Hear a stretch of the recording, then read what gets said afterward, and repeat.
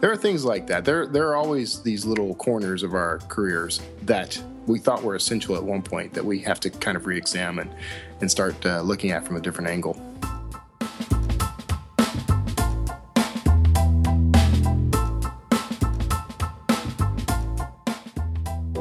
Hello, this is Stephen Campbell, and you are listening to The Author Biz, where we discuss meaningful ways to get better results with your author business. As authors, we're the CEOs of our own author businesses, and one of the most discussed challenges that we all face, myself certainly included, as I record this intro at 5:02 a.m. on the morning the podcast is due to be released, is finding the time. The time to write, the time to market our work, the time to deal with content creation, things like this podcast, time to think, to plan, to manage the teams we've put together to manage our businesses, time to address the problem of managing all our stuff, and something that's really easy to forget under the press of deadlines, prioritizing time to spend with your loved ones. Today's guest is Kevin Tumlinson, and he calls himself a word slinger. He's an author, a daily blogger, which is something that's fairly recent for him, and he's a podcast host. He's written dozens of novels and nonfiction books, and he helps entrepreneurs and authors build and grow their businesses through better writing. In this episode, we discuss the idea of reducing the number of things we need to worry about, essentially narrowing our focus to only those things that move our businesses and our lives forward.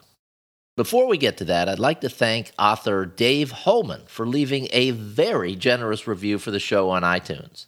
Among other things, Dave says that I, as the host, am genuinely curious about how authors do what they do, asking well-informed questions that help listeners explore each author's strategy and tactics.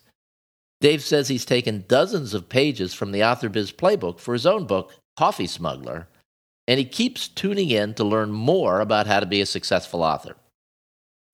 Dave, thanks so much for taking the time to navigate through the maze that is leaving a review at iTunes. I appreciate it very much.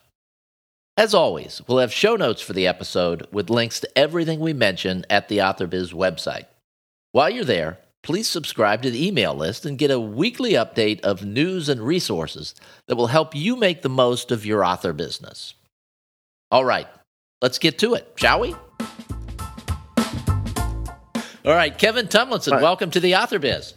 Thank you. And I talked over you there for a second. I'm sorry. I didn't realize we were jumping in. That's quite all right. The two professional podcasters here going at it. And, of course, we were chatting before we got started, and I just went with it. So what the heck? Yeah. Welcome. It's a pleasure to talk with you.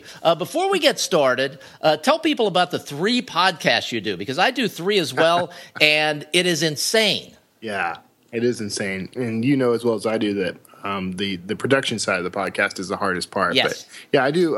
So I have my show, which is the Word Slinger podcast, which is primarily focused on entrepreneurs. I talk to a lot of authors, but I try to keep it pretty broad because that show is literally my way to reach out and touch people in different industries and learn more about how they're doing what they do. And then I have the Self-Publishing Answers podcast, which I co-host with best-selling authors, actually, Nick Thacker and Justin Sloan. And we give advice to people who are in the self-publishing industry, which is, a growing and booming industry, as you may be aware. I may have heard that. I also co-host the Creative Writing Career podcast with Justin Sloan and Stefan Bugaj, who is formerly from Pixar. And that's really all about it's the premise of the show is all things creative writing. So if you've ever wanted to write for games, for film, for television, or anything that you might consider creative, novels included, we talk to people in those industries and we offer up our advice. And we've got some pretty smart people on the show. So that's been a fun one. Well, I have heard the Wordslinger podcast, and it's excellent, by the way. I will link to all 3 of them in the show notes. But I bring this up in the beginning. Of course, you're also an author. You write you write fiction. You write nonfiction. You have a wife. You have a life. Mm-hmm. Doing all these things can become a challenge. And one of the things that you're doing that I found fascinating, I heard you on a podcast with Joanna Penn. the Creative Pin podcast, and I'll link to that one as well. But you are downsizing your life so that you can do some other things, and downsizing sort of a two-step process, so you can work your way from the house to an apartment where you are now, eventually to an RV. You and your wife will travel around full time. Right. So in order to do those things, and to write, and to podcast, and to do all the other things that we do in life, we have to give up other things. Right. We have to narrow our focus a bit. So in the case of moving from the house to the apartment and then eventually to the RV, it's fairly simple what we have to give up. It's not simple to do it's just stuff. It's fairly simple to understand what it is we're giving up. You gave up a studio in this first move. You had a podcasting studio. Now you're sitting kitchen table, maybe it looks like? A very nice kitchen table. So what have you given up in terms of schedule to be able to do 3 podcasts and keep your writing? What things are you not doing that you used to do? I've become a lot more discerning about the type of client work I take on, because I still do a bit of copywriting work. So I'm getting a lot more. I'm blocking some of that now, and it's kind of painful at times, because that work has been a mainstay of my career for years, since I was 12 years old, practically. So, I'm kind of backing off on some of that. I'm turning down offers to do certain things. Some speaking, I have a tendency to take any speaking engagement that's offered to me, paid, unpaid. I don't mind. I like talking to people about this stuff. So what I'm finding is I'm kind of having to back off on some of that. So there are things like that. There are always these little corners of our careers that we thought were essential at one point that we have to kind of re-examine and start looking at from a different angle. Now, one of the things that I've gone through over the course of the last couple of years is I started another podcast, so up to 3 the way you are, and I found for me that the deadline nature of podcasting made it difficult to keep up with the non-deadline nature of indie publishing and indie writing. How do you deal with that? Well, first of all, I have deadlines. Okay. And it's a little different, because what I do is I have daily word counts. So I don't necessarily have a deadline for release on a book, but I do know every day how many words I have to put down before I can turn in for the night. So that helps me. That's one of the primary ways that I organize the book writing part of my business. I recently started blogging every single day. So that's another thing. So you just keep adding to the mix. Well, that's what entrepreneurs do, right? We just keep adding and adding and adding and never taking anything away. But that I felt like that was essential. Frankly, I did that because Seth Godin told me to. Seth Godin made me feel guilty about it, so I had to start doing it. And I know you and I both listen to the same podcast, and that is Tim Ferriss's interview with Seth Godin, which I think is maybe the single best podcast I've ever heard. It was fantastic. Yeah, it's very well done, and I just recently invited Tim Ferriss to be on my show, so we'll see if that pans out. I'm putting social pressure on him. If anyone knows him, you gotta harass him and hound him until he's on my show. And it couldn't have been easy for Tim. It took him 2 hours to get Seth to break down and talk about some of his daily routine, which he inevitably refuses to do during podcasts because he doesn't want people trying to mimic what he's doing because it won't help. Exactly, and then I go and do exactly what he's doing. You and me and probably a gazillion other people that listen to that podcast. Right. But I'll confess, though, that the deciding to blog every day was more a decision about maintaining an edge and keeping myself organized, and also for the marketing and promotion of the work. Because let's face it, I mean, we know as marketers, the value of search engine optimization. You know that your discoverability goes up with the more content you produce. I'm a born content producer, and if the fact that I wasn't already blogging every day was kind of a crime, because it's something I preach to people. But I already did daily writing. I keep a journal. I keep affirmations. I have a whole process. I even talk about it in 30-Day Author. It's important to do that. And I literally say in 30-Day Author, if you can blog every day, that's going to be your best tool, because you can market yourself, maybe not blatantly, don't throw things in people's face, but it's a chance for you to, hone that craft get better at it, develop it as a habit, while also promoting yourself and building an audience. So it's one of the best tools you can put in your arsenal. Let's talk about your priorities right now. Okay. Now that you've got the daily blogging, you've got the daily word count, you've got 3 podcasts, and I know what goes into being involved in 3 podcasts, and it's an enormous amount of work. From a priority standpoint, I also know from reading your blog that you're a man of faith. And so let's assume that the top 2 in any particular order would be family and faith. Right. What comes next? The writing is always the top priority from there. Okay, So, is it blog writing, novel writing, you don't even nonfiction narrow writing? down the kind of writing. Well, the books are the thing that that's the career that I've decided to build for myself, right? So that takes priority over everything else. It's not the very first thing I'll do because I've got a process. I warm up to the book and then I write the book. But the all of that to me is all part of the same ball of wax, really. I mean, when I'm writing in my journal each day, and I use Day One, which is a great journaling app, that's a warm up that gets my brain in gear. That's the cue to my brain to say it's writing time.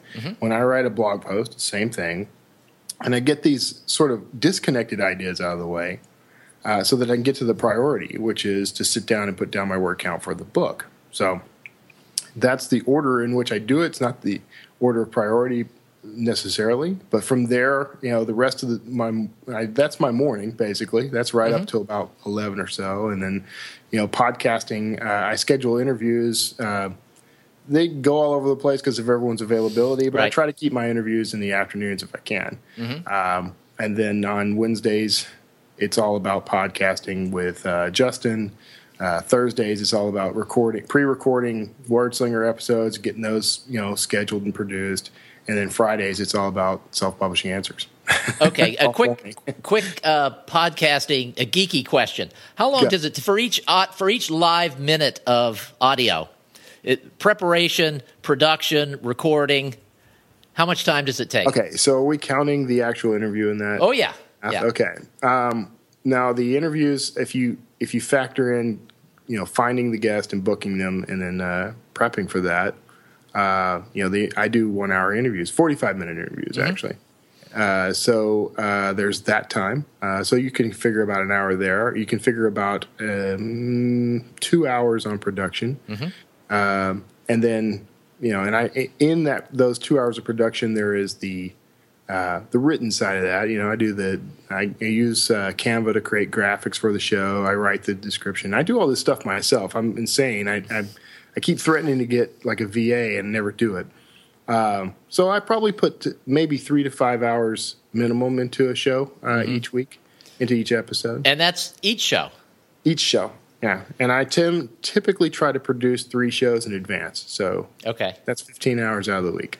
Yeah, and I have the Author Biz. I shoot for 30 minutes. It usually winds up at 45. Yeah. And for me, it's about 4 minutes of production for each minute of audio with all of the things that you mentioned. The other 2 shows I do are shorter. They're average around 15 minutes, so they don't take nearly as much time. But when you add it all up, it's a great deal of time. It takes a lot of time. And I'm blessed in that Nick produces Self-Publishing Answers and Justin produces Creative Writing Career. And if it weren't for that, I don't know that I could do 3 shows total. Unless I did keep them very short. And I am considering adding another podcast on a completely different topic because, that's what we do. Once we get into this, we just keep producing podcasts. But, I've got a lot of help and inspiration in this, really. I mean, I know tons of people who are very supportive of this, and I could turn things over if I need to. But I did recently add podcasting as a kind of side to my business, I produce something on behalf of someone else. And that's a little different because someone's handing me money, and that sure frees up time, It does. All right, so we've talked about the writing, that's the morning, podcasting in the afternoon. You've still got to be doing, you're still doing some content creation for other people, some copywriting. When does that get done? I am kind of trimming that down, so that's helping, but essentially, my best writing time is the morning. So if I have copywriting that I need to do for a client, it usually ends up getting done in that time. So I tend to kind of squeeze some of the other writing time. I will come back to the books are the priority. So if I haven't hit my word count for that day, then later in the evening, I've got to segment off some time and finish my word count before I can turn in. So that's the priority. So nothing suffers when I have to do the additional work. It's just nice when I can just focus on the books. And then you've got time with your wife. Yes, and you're planning this incredible life change. I mean, this is not something that you can just say, hey, we're going to go do this and then start doing it in a couple of days. It's a big deal. Right. A bigger deal than we anticipated, actually, because originally it was, let's sell the house and buy an RV and get on the road. I think we probably could have done that. But once we actually sold the house, we realized, okay, we're nowhere near ready. We still own way too much stuff. We still, there's a lot of downsizing to do physically. But I think we also needed some mental preparation and downsizing. Like there's a lot about our lives that is far too broad, far too scattered that we need to kind of rein in and pull in. So we're working on that now. And then the goal, and we have a timeline, but it's flexible because we're working with a financial advisor now to kind of just make sure everything's going to go very smoothly financially. And I think that's a smart play. And he's advised, well, maybe by October of this year, 2016, or if you want to, accomplish these financial goals first, then it'll be maybe mid 2017, and so the goal is still there, and there's like a gap or leeway of maybe, 5 or 6 months in there. So, all right. So once you actually get on the road, right, your life will be to a certain extent very similar because you're writing. You're probably going to be doing podcasts from inside the camper, or you'll find some other place to do it. I'm assuming that things will be a little bit different for your wife. And before we get into that, how compressed do you think things will be, and will it be easier for you because all of the rest of it's done? You're in the camper, and the next planning stage is where are we going next, maybe. But it's the time spent trying to figure it all out is done. Right. That's part of that's really the sort of the whole point of 2016. To be honest with you, is pre-planning all that. We have a strategy for how I'll do podcasting. We have a strategy for how I'll do the writing. Kara is. Her career is kind of up in the air at this point, but we may be in a position. It looks like we might be in a position where my writing income can support the two of us, and she can go pursue whatever her mountain is, which is I'm happy to support that. After all the support she's given me, I'm thrilled to be able to return the favor. So yeah, there's been a lot of pre-planning in this, and there's going to be a great deal more. There are still questions that we have to answer. Wi-Fi and internet, that's still a big question mark because even with mobile Wi-Fi solutions, I mean, you could end up paying hundreds and hundreds of dollars every month. If we continued using the internet the way we use it now, it's going to be a very expensive couple of years. But we're working on things like that. There's new solutions pop up every day. We're very hopeful that, by the time we hit the road, that'll be a non-issue. And there are always coffee shops and things like that for those immediate needs. But the idea of being able to condense everything down and really narrow your focus to for your writing, podcasting, and essentially, I guess that'll be it for you. Your wife, whatever she chooses to do at that time. How much better do you think that will make you as a writer? For a start, I mean, travel has always been a muse for me. So whenever we've traveled, I've always ended up writing a book about the experience. Like seriously traveled, hit Paris, hit Bruges or something like that. And whenever we have those experiences, even if I don't write a book, I come away with this flavor for where we were and the people we met and the cultures we encountered, and it just adds something to the writing. I love inspirational writing. I do a lot of that on my blog. You may have noticed. I hit on a concept and find a metaphor and expand on that. And that stuff comes from that kind of exposure. So I think it'll improve the writing exponentially. Not in terms of craft, and everyone can always, adjust their craft, right? We can always improve our craft. But I think in terms of flavor and tone and timbre of the work, you're going to see incredible things come out of that. I hope. That's my goal anyway. But the other work, the podcasting, that will also improve. I mean, I'll encounter new people. I'll encounter new environments. I plan to do a lot more live broadcasts when we get on the road. So. And you'll have a more interesting personal story to tell through podcasts and through writing and through public speaking. Yes. Yeah. I mean, we all, this whole youpreneur kind of thing that we're all involved in with personal branding, being the writer who's out there in a camper separates you from everyone else. Right. And let's face one fact. I mean, your career, your life, everything about you can only improve when you go bold. I mean, when you decide, there's a bigger world out there that I can be a part of, you can grow exponentially as an author, as a painter, as a, I don't know, whatever your career happens to be. I mean, even if you're going to go back and to a career in welding back home, you can be a more artistic welder. And that all comes from taking a few risks.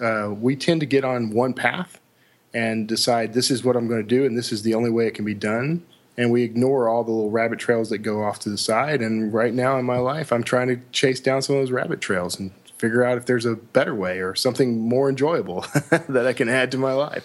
Now, does the idea of let me rephrase the question. When you were living in the house, yes, you had all the possessions, you had the things, the cars. Let's say your expenses were X. Right. When you're traveling, will your expenses be a percentage of X or a multiple of X? No, actually, it will be our overhead goes down dramatically. It's already gone down dramatically. In terms of just maintenance alone, I mean, once a year I had to have the air conditioner fixed in that house because something was wrong. So that's a few $1,000s a year I'm not spending. Anyone who thinks they're going to get on the road and it's going to just save them tons of money is fooling themselves because there are still expenses. I mean, there is fuel, of course, and then you're eating. You have a tendency. We have what they refer to as travel diet. Everyone gets on the road. They think it's a vacation, so I want to eat in all these restaurants. So we want to watch that kind of thing. And that's part of the reason why we're doing this in an RV instead of just traveling and going to hotels or bed and breakfast or something like that, is because we can have an established home life. Even though it's mobile, it's still that bit of stability we can use to build out. But I think in terms of overhead and expense, I think it'll go down dramatically. Some of these campgrounds, I mean, you can get into like KOA campgrounds or something that are very, some of them are very nice. They now have 3 grades of these things. And one of them is the resort grade, and they're not, the monthly or nightly costs on these aren't dramatically different. So if you budget for that and you figure, well, that would be rent on an apartment or a house payment, you're actually paying quite a bit less to live in those spaces, and they typically come with utilities or reduced rate utilities or something. But just in terms of here, where we live now, we live in the Houston, Texas area. I live in Sugar Land, Texas. Branching out from here to explore anywhere else in the world is a tremendous effort and expense. Because look on a map. I mean, it takes you a full day. You're in the middle of everything, right? Exactly. So you're not getting. If I were on the East Coast, I could be in a completely different state in an hour. Here, I've barely left Houston if I've driven for an hour. So. We're a big place, and so there's a huge expense in just moving around. Once we're kind of on the road, we get to expose ourselves to more of the world at a lower rate. So we're doing that anyway. We're going to spend the money, and we're going to travel. I'm going to expose myself to as many experiences as I can, but now it's going to cost me a little less in overhead. So. And it's not just exposing yourself to an experience for a few days. I mean, if you find a place you like, you can stay for a period of time. My parents, you and I were talking before we came on the air, and my parents did exactly what you're doing when they were 50. My father retired. They bought an Airstream and took off. And they wound up in Salt Lake City or outside of Salt Lake City and developed an interest in genealogy. And there is a library there or some sort of a facility that's one of the best places in the country for that. So they just stayed until they were done. They had no deadline, no pressure to go anywhere else. That became their job for several months, and they loved it. And that's the way they did things. They'd have appointments to meet people in different places, but once they got there, they may stay, for a week or 6 months. Well, and that's the advantage of this kind of travel. And I don't know how you would label this, living travel or something, where you are able to, your home goes with you. So you instantly gain access to all these resources that, you never would have had access to before. We can drive, we can, park somewhere close enough that I can go to the Library of Congress every day if I want, or check out, the life and resources that are available to me in New York City or LA or, Denver. And that's one of the great things about this is this sort of fluid sort of sense of place. Like we can, everywhere we are is home. So, we're not straying away and feeling homesick. We're just changing our view and changing our front lawn. I'm in the middle of something now where a setting is like 2.5 hours from here. And I need to go over and spend a day to confirm that my memory is correct with all of these things. But I think as I'm talking to you, how much nicer it would be to go over and just spend a couple weeks and write all those scenes while I'm in the middle of it and just be able to get up in the morning and pop over to wherever that scene is and just absorb it. Right. A great example of that, I wrote Evergreen. It was one of my most popular fiction novels. And I was in New York City. I spent some time in Manhattan. Prior to that, the only experience I had with New York was film and TV. So I could have written a lot of the scenes that I wrote, and they probably would have read just fine. But because I had been there, I didn't name any specific locations. I didn't describe anything, literally. But what I had was the sort of, ambient noise of the place. I had the nuances that you can only feel when you're there, and you're there for more than a weekend.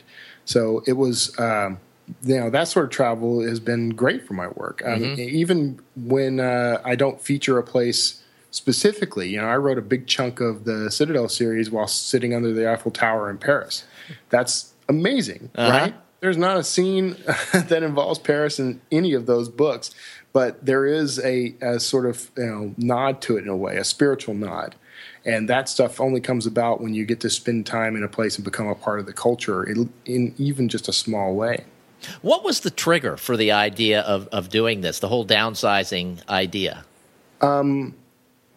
It's hard to pinpoint a single trigger. It was actually pretty amazing to me because this was something I brought up early in our marriage. I actually talked to my wife, Kara, about the idea of, buying an RV or whatever. And her exact, words when I brought that up were, well, that sounds really attractive. And that wasn't a positive statement. However, over time, as we have moved around and the ideas come up again and again, I think she came to a realization that we could have this tremendous freedom that we don't have by owning a house, by being locked in one location with a day job or whatever. And we realize there's a whole lot of dreamer involved in this, by the way. This isn't like anyone can just go out and do this. Why is everyone wasting their time? We realize there's some planning and plotting and preparing that has to go into this. But she came to me one day. She literally just walked in the house, walked in my office and said, why don't we sell the house and get an RV? Which floored me. And so, that was quite a while back now because it took time to get the house ready, get it on the market, get it sold. These things tend to take a lot more time than you anticipated. But I'd say the motivation for it and the impetus for it was really just, the more we traveled, the more we realized, we always asked ourselves, what would life be like if we lived in this place? And we always wanted to spend more time there than just the, few days or week that we were there. So really that was the motivation, was how do we get out there and spend more time and be a part of these different cultures? And there are so many cultures. You don't think of all these microcultures that are in the United States alone, but there's so many of them. So we want to be a part of that and experience that. Was there ever a sense for either of you that these things that we have, whether it's the furniture in the guest bedroom that no one's ever using, or the fourth couch, whatever it may be. These things are becoming a burden, and they're holding us back and keeping us from the life that we want to lead. That's exactly how I've felt. I know Kara has started to feel that way somewhat. There have been some moments where it was a little difficult to let go of something, and you sort of, that's when it really hits you. Like, I think I've told this story before, but my wife has this bed that her grandmother left her. Not a bed frame, not a headboard and footboard, but an old box spring mattress, And my instinct was always, we should just donate that. It's not doing us any good. We don't have room for it. There's no sentimental attachment to it. But it was simply something her grandmother left her. So she refused to let go of it. Things like that, you start to realize after a while, that's what's weighing you down. No one else in our family wants that thing. No one. We're literally paying money to store it because no one else wants it, but it has no practical or sentimental value for us. So why are we holding on to it? And there are a lot of things like that. I've been going through, one of the things that held me up for the longest time was, my book collection, because writers read and we have tons of books, and I still have tons of books. But as digital has made it possible for me to replace those books and store them on one small pocketable device, I've logically I should be able to get rid of those other books, but the sentimental attachment, holds me back. Well, now I've got a literal weight that I have to drag around, and if I want to travel, I have to get past the idea of sentimentality on that, and I have to, get rid of those things. So it's been challenging, but what's fun, what's interesting, I take this load of books, for example, to Half Price Books here in Houston area, and I sell these books. My heart hurts the whole time I'm watching these things. I hear you. But when it's done and I walk out and I've got a little bit of change in my pocket now, not a lot, the feeling of just I'm light now. I can walk on air now. That burden is gone. The pain is there. The memory of it is there. But that's like anything else in life. Sometimes we move past this point in our life and we have nostalgia for it. We miss it. But we grew from it, and that was the point of it. And that's what, the point of these books, the same thing. I read these books. I enjoyed these books. They were a part of me. They helped me grow as a writer. They not only entertained me, but inspired me. But now it's time for someone else to enjoy them and experience them that way. So it's almost selfish for me to hold on to them. and I said I heard you when you were going through that. I went through a similar thing when we moved from a house into a condo that was half the size of the house. Right. And we got rid of a lot of things, and my wife kept beating we need to get rid of some of these books drum. I mean, you can see a little tiny bookshelf in the back. That's one of 3 that I have, and one of them is enormous. Right. And I was so happy that when we found the condo, it fit. Yeah. But I'd already given away a lot of the books, and I'm, now happily refilling it. But you mentioned the responsibilities. And it's not just a responsibility for physical things. There's the responsibility to people and tasks, the things that we just accumulate as we live in a place for a period of time. We may become responsible for helping our neighbor or any number of things, part of a church, where all of a sudden, instead of, I'm going to go to this church on Sunday and another church the following Sunday, we always go here and now we're helping out. Right. All those things just over the course of time add up and begin taking the time away from what may be our priorities. In your case, writing, the number one priority beyond family and faith. When you get to the point when you're traveling, you're going to have almost none of those responsibilities. How freeing is that going to be for you? Well, first of all, we have this unfortunate tendency to gather all these responsibilities up and carry them with us the whole time we're moving around in the world, because we think once we own it, once we've owned up to that responsibility, it's ours forever. But just like anything else in your life, responsibilities are something you can outgrow. There may come a time where, if I'm volunteering for a youth center, I have to stop volunteering for that group, even if they still need me, even if they're going to be shorthanded without me. My time there may be over, and I can't sacrifice the rest of my life for this one small area of my life. Now I can help them find someone else or something. I can help. There's other ways you can help. So the nature of your responsibilities changes. When we get on the road, we're not going to be free of responsibility. We've still got, we have student loans to pay. We have, if we have a note on the RV, which seems likely, we'll have to pay that. Those are financial responsibilities, health care, and that sort of thing. But we also have families. My mother and my brother will still live in this area. Her parents and her siblings, they still live in this area. We have responsibilities to them as well. What happens is the nature of how we handle those responsibilities changes. So while we're on the road, we have to find new ways to address, the little emergencies that come up or the questions that come up.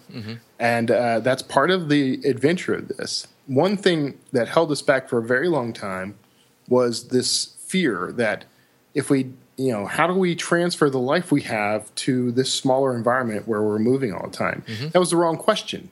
And we finally figured out that was the wrong question. The whole point is to get away from the life we have. Like we don't want to just transpose, the life we have where one or both of us goes to a job and comes home and we make dinner and we watch TV and mow the lawn and, repair things in the house or whatever. That the idea isn't to continue doing those things. The idea is to find a new path and create a new life and take on the new responsibilities that come along. So it's really just about, there's organization that has to be done. There's planning that has to be done.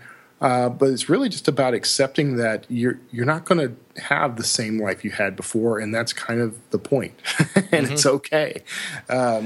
So yeah, we talk about this a lot, Kara and I. And my life doesn't change all that dramatically, believe it or not. I mean, I'm literally just doing the same work I do now. There's going to be some adjustment in that we are in a smaller place. If she's around all the time, we sometimes have difficulty working when we're around each other because we distract each other as every married couple should, right? So I may have to find alternatives. I may have to start writing from somewhere in the woods or coffee shops or whatever. I may have to change sort of the routine that I have, but I'm kind of looking forward to that, and it's going to irritate me at times because I'm a creature of habit. And when that habit gets disrupted, my whole life seems to go off the rails. But that's kind of been the fun of all this. My habits had to change when we moved into this apartment.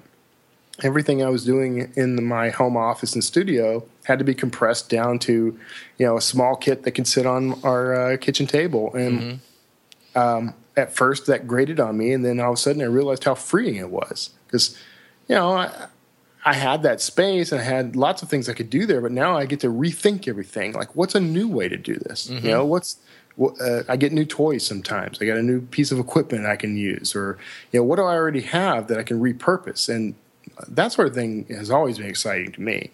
Like looking at the world and saying, this is what I have, and this is how I've always used it. Is there a new way to use it? That's always exciting to me. So that's the way we're probably going to live for a while. And the interesting thing, at least to me, is that you're doing all this around the few priorities that you set for yourself a few years ago. The writing, right. The things that are the most important to you. Those don't change. You keep doing those things. You have your core, and sometimes it takes a while for you to discover that. Writing has always been part of my life. It's always been the through line of my story. I've had a pretty wide and varied career. I worked in film and television. I was an engineer, electronics engineer for a while. I've worked for ExxonMobil in the oil and gas industry. I've done a lot of different jobs. I was a teacher. In all of those jobs, though, you could always count on me sitting down to write nearly every day. I didn't start writing every single day until the past maybe 5 years. But you could always count on me constantly attempting it and constantly trying to write and keep journals. And, when blogs came around, I was keeping blogs. It was always a through line in my life. So it was pretty obvious what my core principles were. Kara, she's still kind of figuring some of that out, and I'm happy to be here to help her with it. And she's experimenting. And one of the advantages of this life is that she gets the freedom to experiment and find her mountain. And that phrase I'm borrowing from Neil Gaiman from his commencement speech at University of the Arts. He talks about his career being a mountain, and he was constantly doing the things that moved him closer, and he'd stop doing the things that moved him further away. And that's the way Kara and I decided we would live our lives. And so far, it's been a fun ride. And if we never manage to get on the road full time, I'm 100% certain we will.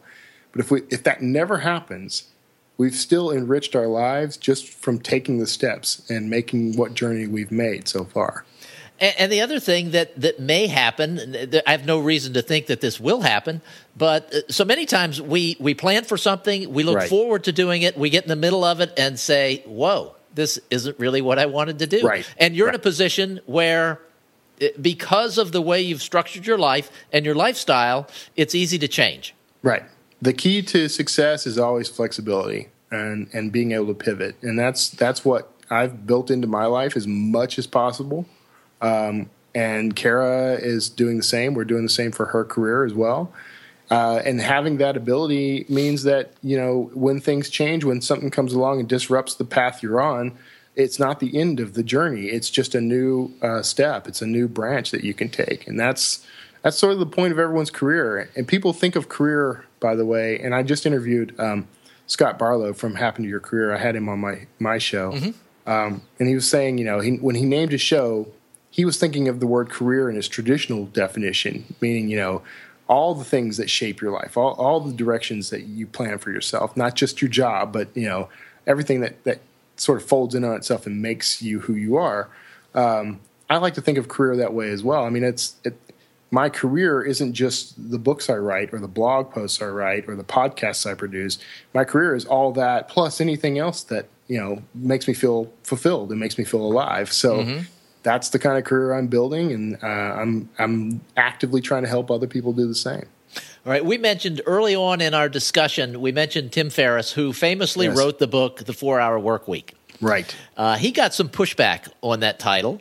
You have written a book, you mentioned it earlier, The 30-Day Author. I suspect you got some pushback on that title as well. I did, yes. It's amazing that the people who just cannot accept that if they are unable to do it or if they've been unable to do it, they feel that no one else can do it. So, like 4-Hour Work Week, and thanks for that comparison, by the way. But like 4-Hour Work Week, I got a little bit of flack because I called the book 30-Day Author. There are people out there who A, don't believe someone can write a book in 30 days, or B, think that if you write a book in 30 days, it's going to be complete garbage. Or A and B together. Or A and B together. Right. And the real fact of that book isn't even about writing a book in 30 days. If you want to write a book in 5 days, you can do it. If you want to write a book in 2 years, that's your prerogative as well. The point of that book is actually to develop a daily writing habit, and I talk about the benefits of that. And some of the key benefits are just things like, if you're an entrepreneur, you should have a book, because the book tells it's a simple business card. Basically, it's the ultimate business card. It tells the reader what you're about, what your brand is about. It gets your philosophy out there. It's tangible proof of your expertise and your authority in a subject.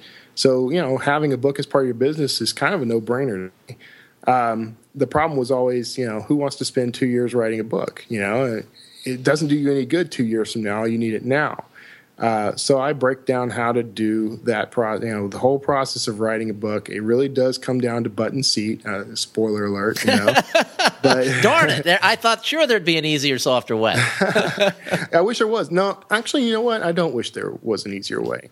I spent years wishing there was an easier way to write books, and the result was never writing any books. But when I embraced the idea that there is a discipline to it, and that there is, if you make incremental progress, that you'll succeed. Once I embraced those ideas, I started churning out books left and right, and they're whether or not they're good books is really a matter of opinion, and it's eye of beholder stuff. They're good for me. They do what I need them to do. They convey the story I'm trying to tell. And I'm primarily a fiction author, but I love to help people, and that's sincere. And what kills me is the number of times I come across people who just believe that's a pitch, or just believe that's hype. But the truth is, I probably spend more time doing the stuff that I intend to help people which doesn't pay me anything, than I do doing the stuff that actually would pay my bills. So it kind of do it to my detriment. I don't think people do that if it's just a pitch. Like, I'm not trying to make my fortune off of anyone offering to teach them these techniques. I just want them out there. But 30-Day Author, it's essentially it's all about developing a daily writing habit. I propose doing things like writing a blog, writing a journal, writing daily affirmations. I am a person of faith. I'm a Christian, so I like affirmations and I like them in the form of prayers. But lots of people just do affirmations that are more positive and uplifting and help them kind of get their goals straight. And I think those are cool too. The real gist of the entire book really is take that daily habit and commit yourself to making incremental progress on the work, and you will knock the book out in whatever time frame you want. I give a formula for determining how long your book should be, how many words you should write each day to get it done in whatever time frame you want to write it. You can plug in any numbers you want in those spaces. If you want to write a book in 15 days, you can write it in 15 days. Most of my books are written in 15 days or less. Some are written in many more days than that because they're much longer. But if I wanted to write even a, say, 200,000 word book, I could do that in 30 days if I was willing to commit to the number. That's going to be something like 8, maybe 10,000 words a day or something, but it could easily be done. It's just finding, it's about committing the time. I almost said finding the time, which is a capital sin. No one finds time. You create time. You make time for the things you really want to do. And this sort of, we can use this to circle all the way back to the beginning, where the idea of focusing on your priorities, it allows you to get those priorities, to accomplish those priorities. Exactly. And not be distracted by all of these other things. So you're able to do podcasting, which is the ultimate form of helping people with essentially no financial remuneration, because nobody's getting rich from podcasting, especially in the space that we're in. Most authors are not getting rich from writing their books, especially a book on how to write a book. The only people that are going to read those are authors, and there just aren't that many. So we write other books. We hope we sell a gazillion copies. We hope we make a ton of money, but we do this because we love doing it. Yeah, I literally wouldn't do it if I didn't love doing it. It's not worth it.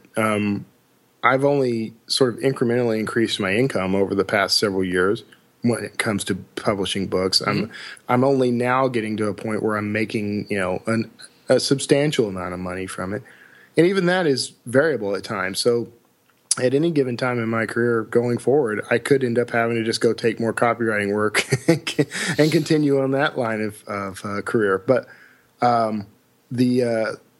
that's not really the point. Like I say this all the time, if you weren't willing to do the work for free, it's probably not the kind of work you're going to be passionate enough about to keep doing when things get hard. You probably should do something else. And writing was always that thing that I did no matter what. I was compelled to do it. I'm still compelled to do it. Even in the worst of times in my career, I was still writing. So it became pretty clear eventually that was going to be my career, that was going to be the work of my life. I struggle sometimes with the idea that it might be somehow petty, that it might be childish. Some of the fiction that I write might be, there are people who are going out and building, new space technology to get us off the planet, or building whole cities that run on solar power, and I'm writing about guys who can, touch you and know everything or whatever. And so there's a kind of imbalance in my head sometimes, but then I realize that every little contribution to make the world better is actually a good contribution, a big contribution. And I try to encourage the people that I help through my podcast, through my books, through coaching. I try to encourage them to think the same way. This thing that you're doing is not just about, it's not a get-rich-quick scheme by any means. It's about making a dent in the universe, as Steve Jobs would say. And every little dent is still a dent. So go out and grab your hammer and make some noise. Kevin, where can people find you online? Easiest place to find me online is kevintumlinson.com. that's the hub for all things Kevin Tumlinson, including the Word Slinger podcast. There's a podcast button right there. You there can go is. to all shows. Yeah. There is. And now you've committed to this daily this daily practice of blogging. So yes. I know I put you in my RSS feed, so if there's a missing day, it's going to turn up on my end. You need to let me know, because this is not an easy thing to commit to, as you probably know. And I'm trying to do it in such a way. I want to do it more like Seth Godin does, where I don't do an epic blog post every day, but I'm in such a habit of when I sit down to write, it turns into an epic blog post. So far they haven't been like the short 1-paragraph posts that I thought they were going to be. They've usually been a few pages. And that's probably for the best. I don't know that they need to be a few pages, but I don't know that many people can get away with what Seth does on a daily basis. No, but I would like to keep it manageable so that I'm not dreading the page each day. But so far, I've been doing it for a couple of weeks now, 2 or 3 weeks, and I've had some success in being excited about it each day. And I think it helped tremendously that I had already developed a daily writing habit. So I just folded this in. It wasn't anything any different than what I was doing before. It's just... yeah, it's a little bit of additional writing, but it is something I was already doing, so it feels natural to me. And I think that's the key for anyone who wants to do something like that. If you practice a habit from the beginning, when you want to expand on it, it's going to be a lot easier for you. So if that makes sense. It made sense to me when it was in my head, but when I said it, didn't quite make as much sense. No, it makes perfect sense to me. And for those people who don't have a daily writing habit yet, I mean, that's a way of starting into one, especially if you commit to doing it and you're writing in public, essentially. You write it and you hit that publish button. Yeah, and there's something about public accountability that really keeps you on your toes. Yep. Kevin, thanks so much for being here today. It's been a pleasure. Thanks for having me. I really appreciate it.